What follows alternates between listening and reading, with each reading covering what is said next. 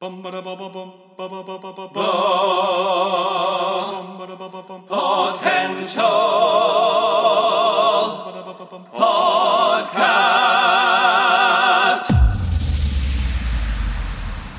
the latest in movies, TV series, video games, books, and more. This is Potential Picks. Hello and welcome back to another edition of Potential Picks. I'm your host, Chris Dewar, and I'm joined as always by my co-host, Taylor Sokol. Today we're doing a double review. We're reviewing the documentary Being James Bond on Apple TV Plus and No Time to Die, the new James Bond film, the 25th film in the James Bond series produced by Eon Productions. This was written by Neil Purvis, Robert Wade, Cary Joji Fukunaga, and Phoebe Waller-Bridge, with Cary directing. So before we kind of get to the review of the movie itself, just wanted to talk a little bit about Being James Bond. This was a cool little 45-minute documentary that was directed by Bailey Walsh. And this kind of just was a neat way to look at like the journey so far of Daniel Craig. And really it's him, Michael G. Wilson, and Barbara Broccoli, producers of a lot of the movies, just kind of going through footage, and you just hear their voices and it's like background stuff. But, you know, we kind of talked a little bit on our James Bond episode this week that when Daniel Craig was announced to play James Bond, the world jumped on him in full attack mode and was so against the casting. Yes, there was blonde Bond. It was like, this is not our James Bond. It was pretty fierce. And this is, again, you know, still in social media in its infancy. Casino Royale came out in 2006. Yeah. So this would have been, you know, at least 2-3 years before that to get filming under wraps. And so just to, you know, go from Pierce Brosnan era and all of a sudden this new form of Bond, and oh, how they were so wrong. Gladly were proven wrong. Casino Royale, of course, did very well. At that point, it was the most successful Bond, and people instantly got the vibe that Daniel Craig was bringing. He was bringing a younger, more tough, street smart version of Bond that still had the elegance, still had the sexiness, still had the class, but would get down and dirty when the job was needed. And it was much grittier. You know, the tone of Casino Royale into all of his films are much more grounded and dark than a lot of the previous ones that get a little more ridiculous with the special effects and some of the tech gadgets. So I thought it was really cool to just like hear some of the behind the scenes stuff, especially like, for example, Quantum of Solace. I didn't realize that at that time there was the writer's strike. And so they had to start filming that movie without a finished script, which is never a good idea for any kind of movie, and that's especially a Bond movie. That's like us making a film. We've done that. I mean, you think about a Bond film, they really take a lot of care of thinking, all right, what's the plot? What's the villain? What's the Bond girl? What's the action sequences? You know, these aren't just like written to be like, all right, just go ahead and make it. A lot of care is put in. Casino Royale did so well for them to jump on to do the follow-up movie and not really get to do as well because of the writer's strike and a potential actor strike as well. You can hear that like Daniel Craig still has memories of the film. He still likes it, but you can tell that like overall, even the producers are like, Quantum of Solace was never going to do as well as Casino Royale because we're kind of put up against a wall with these problems. And then Skyfall was definitely a huge jump, return to formula. At this point, the most successful Bond film, you know. Back to formula. But, you know, just I think he really has defined his version of Bond. And I think for us being the Bond of our, you know, adult life, you know, we've been more adults for his whole time. Probably for me, just, you know, he'll always be my Bond because of I followed all 5 of his films, saw them all in theaters. Yeah, and we were old enough to appreciate him and enjoy that series. And so kudos to Daniel Craig for sticking it out to do 5 films. Of course, you know, after Spectre, it wasn't always that he was ready to do one last one, but we do get this final one, No Time to Die. And just to see that, you know, 15 years of playing James Bond, it's been, you know, a huge part of his life. And, you know, who knows where they're going to go next with this character, but you can't deny that he definitely made it his own and defied expectations. We'll put it that way. So we're now going to get into our review for No Time to Die. And so this is your spoiler warning. Spoiler warning. So of course, at that point, you've heard the first part, but if you've not actually seen No Time to Die, then you should go see that movie before you listen to this, because we will talk about some spoilers. But Taylor, all these movies of Bond with Daniel Craig are somewhat sequential. They've all kind of followed each other. There's obviously been Easter eggs and characters that pop in all of them. But what is the kind of base synopsis of No Time to Die? So in this film, culminating the 5-film journey, Bond, who has left the active service of the MI6 following the events of Spectre, he's recruited by the CIA to rescue a kidnapped scientist who may hold this possible massive weapon of mass destruction, which leading to a showdown with a new powerful adversary towards the end of this film. So this was really interesting, as we had ended with Spectre, where he kind of rode off in the sunset with this girl, Madeline Swan, played by Léa Seydoux. If I said that wrong, I apologize. Hope you're not listening. I hope you are, actually. Give us numbers. But this is really interesting to see. It's kind of one of those interesting tropes where this hasn't been seen in Bond quite often, where Bond, gets back in there. But this was kind of really exciting to see that he was going to kind of get back into the game. And what I think was interesting about this film also was it kind of followed this whole theme from the very get-go of Casino Royale, or the ending of Casino Royale, more like it. The Daniel Craig's Bond has, his weakness was his trust, and also his strength was his distrust. So I thought that was really interesting, as it kind of takes the whole full circle, the beginning of this film and end, back to the original. Yeah, him falling in love with Madeline in Spectre, that's really the first girl that he really falls in love with again since Vesper. And even the beginning of No Time to Die, she brings up this whole, they're in this lovely town in Italy, and they're like, you need to go to her grave, and you need to kind of like let that go. You need to move on. And it's like, if you can do that, then I, will tell you anything. And so this whole opening scene, it's a gorgeous, like big, that's actually the big scene you see in the trailers with the car that has the gun. But he goes up to Vesper's grave, and also it explodes. And he realizes that, they're under attack. And then it leads to this awesome just chase scene that has the awesome shot in the trailer where he jumps off the bridge and grabs like the wire and flips around. And then he's taking out guys, gets to the car, and you can tell instantly he's just upset, because he's like, how did they know we're here? How did Spectre know? And she's really playing it off like, I didn't know they were going to be here.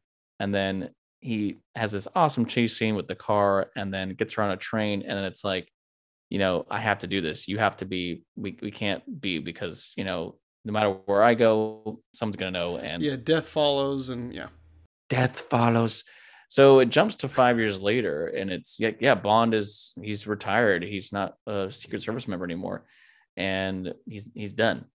And we have this whole plot that starts to unravel that gets him back in the game. And we have this new character played by Rami Malek, who is Lucifer Safin, who is, he's kind of like he's like on a revenge mission for Spectre, and he has a bit of history with Madeline, which we get this whole opening, the prologue of the film, with his little Phantom of the Opera mask, creepy. We start to unravel that there's something going on. There is this threat, and he is the one who's behind it. And we find out that it is this chemical device that it has the capability to target people based on their DNA, and if it targets them, it will kill them, very quickly. Give me a little bit more of, a lot of these movies have not gone so far into a little bit outlandish, but kind of having a little bit more of that old school Bond element of like the biological weapon that, it's like, this really makes it a big threat for this film, that like, it's no longer just like obviously Skyfall was trying to hurt M. Spectre was to, take over these, these organizations like MI6. This makes it a global situation where it's like, we have to stop this man, because if this stuff gets out, it's going to take out billions of people. And it becomes a much more giant threat than just an individual who's being attacked situation. I would say there's a lot of great action in this movie. It has some really cool like locations. Like I love that whole sequence. They're like in the woods at one point, and it's like Oh, it's very all foggy foggy. and everything. Yeah. And they have like these cool moments where it's like guys are shooting, and like you just see the bullets ricocheting. Like at one point, a car like flips over. Bond's taking out guys, and there's a great whole section in Cuba where we get this character played by Anna de Armas. She's only in the one scene. It's like she's like in the one sequence in Cuba. So she's not really a Bond girl per se. She's like a CIA agent that's working for Felix, and that's a whole cool scene where like they end up realizing it's like a whole group of Spectre people, and the Spectre, that whole new chemical weapon, actually kills everyone there that is Spectre. And we realize that Blofeld has actually been running these like meetings through a digital eye. So at some point in jail, he got this digital eye. So they realize, all right, who do we need to go to talk to figure out who this person is? Got to go back to the original source, go talk to Blofeld. We get Christoph Waltz in this movie for one sequence, and I just felt like it was kind of a waste of time. It was. I agree. I I didn't agree. feel it was as I didn't feel like it has much danger and gravitas as I wanted. And again, because he was kind of underutilized in Spectre, I wanted a little bit more payoff for him in this, and it felt like it didn't really happen. Which is where I'm going to have a lot of my kind of issues with the film as a whole. But what did you think of like this one scene with Blofeld back?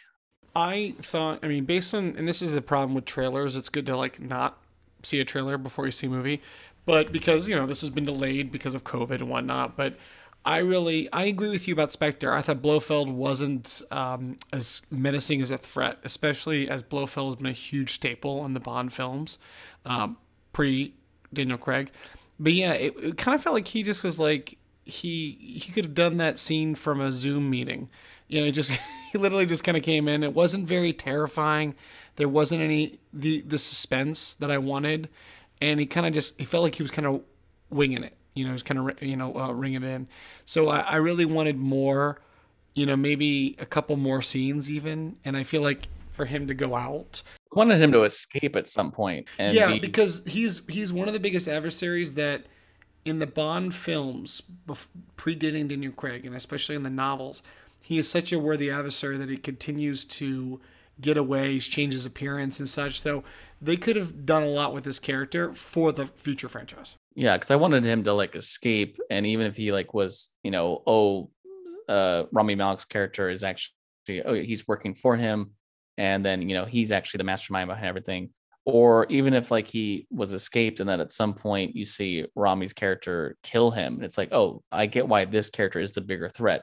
It felt like, although I enjoyed the acting, and they had to give him the skin deformity to give him some kind of a Bond villain look, it didn't feel like Rami's character was giving enough material to make him really like stand out above the threat of the chemical weapon itself. And I also felt like the addition of Nomi, who played, she's the new 007. Although I thought like, yeah, you go girl, that's great that they have a character taking over that role, and obviously they play a lot with the humor of like, all right, you're gonna be 007, you'll be this whatever. I felt like it wasn't like enough for me to be like, okay, like she makes a big deal. Like I don't think she'll be back in the series as something else unless they want to bring her back just for an MI6 operative. I thought she was definitely a help in the whole end sequence, because Bond, he's not Superman, he can't take out everybody. But I feel like the trailer really made it a big deal, like she was going to be like, get in my way, I'll shoot you, and it didn't really ever like get to that point. She kind of became buddy, and then it was just like, give him back 007, give him back the moniker, go ahead. Well, yeah, and it just kind of felt like we're putting here to make a statement, but there's no substance, where there's a lot of great female action stars. And I think there could have been maybe someone who just had a more of a commanding presence. And it may not even be the actress. I feel like maybe it could have just been better with the writing, better direction with the character. I don't think it's all in the actress, but I think, yeah, they're kind of like, we're putting her here to kind of, okay, well, the world's moved on from you. But once you're back in the picture, you're kind of the helper. And it was like, I wanted some maybe more scenes where they're kind of like coming at odds. Like I think in the scene where, all see all the Spectre, agents, and then she's there. It'd been kind of cool if they were like fighting each other but fighting everyone else. Like there have been At the really same cool, like time. yeah, Yeah. and I've seen stuff like other movies where you've got two people for the same goal but they're kind of at odds. So there could have been some really great fight sequences and a little bit more animosity with them, and there wasn't enough scenes where they had that animosity from the beginning. Like they kind of like hold this one scene where like, oh, is she kind of like trying to seduce him? No, I'm just it's yeah, I know what you're talking about. There's just not enough substance there for me. Yeah. And the thing too about this movie, it's 2 hours, 43 minutes. So like you had easy enough time to fill it with stuff. And I felt like a lot of it was just talking. It wasn't as much action as I wanted it, And there's a lot of like too much locale stretch scenes of like let's just follow a car for a long journey. It's like we're not watching The Shining or Doctor Sleep. We want to get to the stuff. And I'm happy for the returning players. Ray Fiennes. We have Jeffrey Wright back. And Felix unfortunately passes in this. Naomi Harris back as Moneypenny. Of course, Ben Whishaw as Q is great. But I felt like a lot of the movie, although it was like well shot, I don't know if it didn't grip me the way that I was expecting. I will say them going to that island at the end, the whole like last hour does pick it back up the pace. And you get that whole like Bond is on the secret island where the villain's lair is, and it's this whole giant factory where they're making this stuff. And he's like, I have my poison garden. Come in here and look at all my poisonous plants. And I thought it was like that action sequence at the end when he's just like going up the staircase and it's all like one shot. You just really get that like, all right, they had to hit so many highs because it was his last film. I think they got a little messy with plot and what they wanted to show for his last film. And there was, Danny Boyle was originally going to be directing. So there might have been a whole different plot set originally, but there's some great moments in the film as a whole. I think I'd have to see it a couple more times to really see if I respect it. And I can't really know where I put it. Like I love Casino Royale so much and Skyfall. Spectre's a little lower for me, and then Quantum is the lowest. But I don't know where this sits yet for me. And the bold choice of in the end, Bond sacrifices himself. He realizes one, he has a secret daughter with Madeline. And he, in the end, if there's a dastardly thing a villain's ever going to do, it's doing something that knows that they can never be with their family again. So having that vial that is their DNA. So of course, Bond realizes that he can never touch his daughter or his wife again, because if he did, they would have that chemical weapon and they would die. So him sacrificing himself at the end, I think, is a great way to end his time as Bond, because he has been that playboy for a lot of the series. He's been that cheeky humor, but he always does what needs to be done in the end. And so at the end, just understanding like, I have to just do this. It's like a way to be like, wow, like what an era. And like, as you, as someone who's seen all the Bond movies, I don't know, has James Bond ever died before? Or is this the first time? This is the first. There's been a lot of firsts in the Bond. Not many firsts in the Bond film, but this is the first time Bond has ever sacrificed himself. What I will say is there was only one time where Bond was ever married, and what I thought was very interesting was there are some call outs to previous Bond films. I don't know if anyone got this. This might have just been me, but the whole reference to, we have all the time in the world. That's kind of the song that ends in On Her Majesty's Secret Service, where he loses the love of his life there. So I thought that was a really good turnabout. So there's a lot of references to a lot of the other Bonds that weren't part of this. So I thought that was really well done. I think if you are a Bond fan of the entire series or the books, you're gonna see a little bit of references to that. So I thought that was kind of cool. I just felt like there was a lot of just some of the music and some of the shots. It was really, really like a nice callback. So I thought that was kind of a unique thing. Yeah, Linus Sangren here as cinematographer. Some fantastic work in this, and we have Hans Zimmer doing the score, and the No Time to Die song itself, performed by Billie Eilish. A lot, like I said, there's a lot of good stuff in this, and like there's stuff that just hasn't been done in a Bond film. So like I think it's just like it was a monumental task to not only make it a fifth film for him, but make it a last film for him, and like a film that you go, okay, it's definite he's not going to be able to come back as James Bond. So I don't know where it stands. There's a lot that I enjoyed about it. It was long. I did also see this at 10 o'clock at night. That sometimes does affect. And it was an audience of, I was one of 4 people in a theater. I think if I had seen this in like a full audience, like I've seen former Bond movies, maybe it would have swayed a little bit more of how I feel about it. I definitely didn't hate it. It's not like other movies I've seen where I've been like, God, that was trash. I just like, I don't know where it sits yet for me. It's still like hard to process. I have to see it a few times, I think, before I can like properly place it. But no doubt, Daniel Craig is an awesome James Bond. And I just actually read a thing that now that he's done with Bond, a rumored thing that Kevin Feige is actually been wanting him for a long time as a Marvel villain, potentially Doctor Doom or something else. So we could see now Bond become a villain with Daniel Craig. So who knows?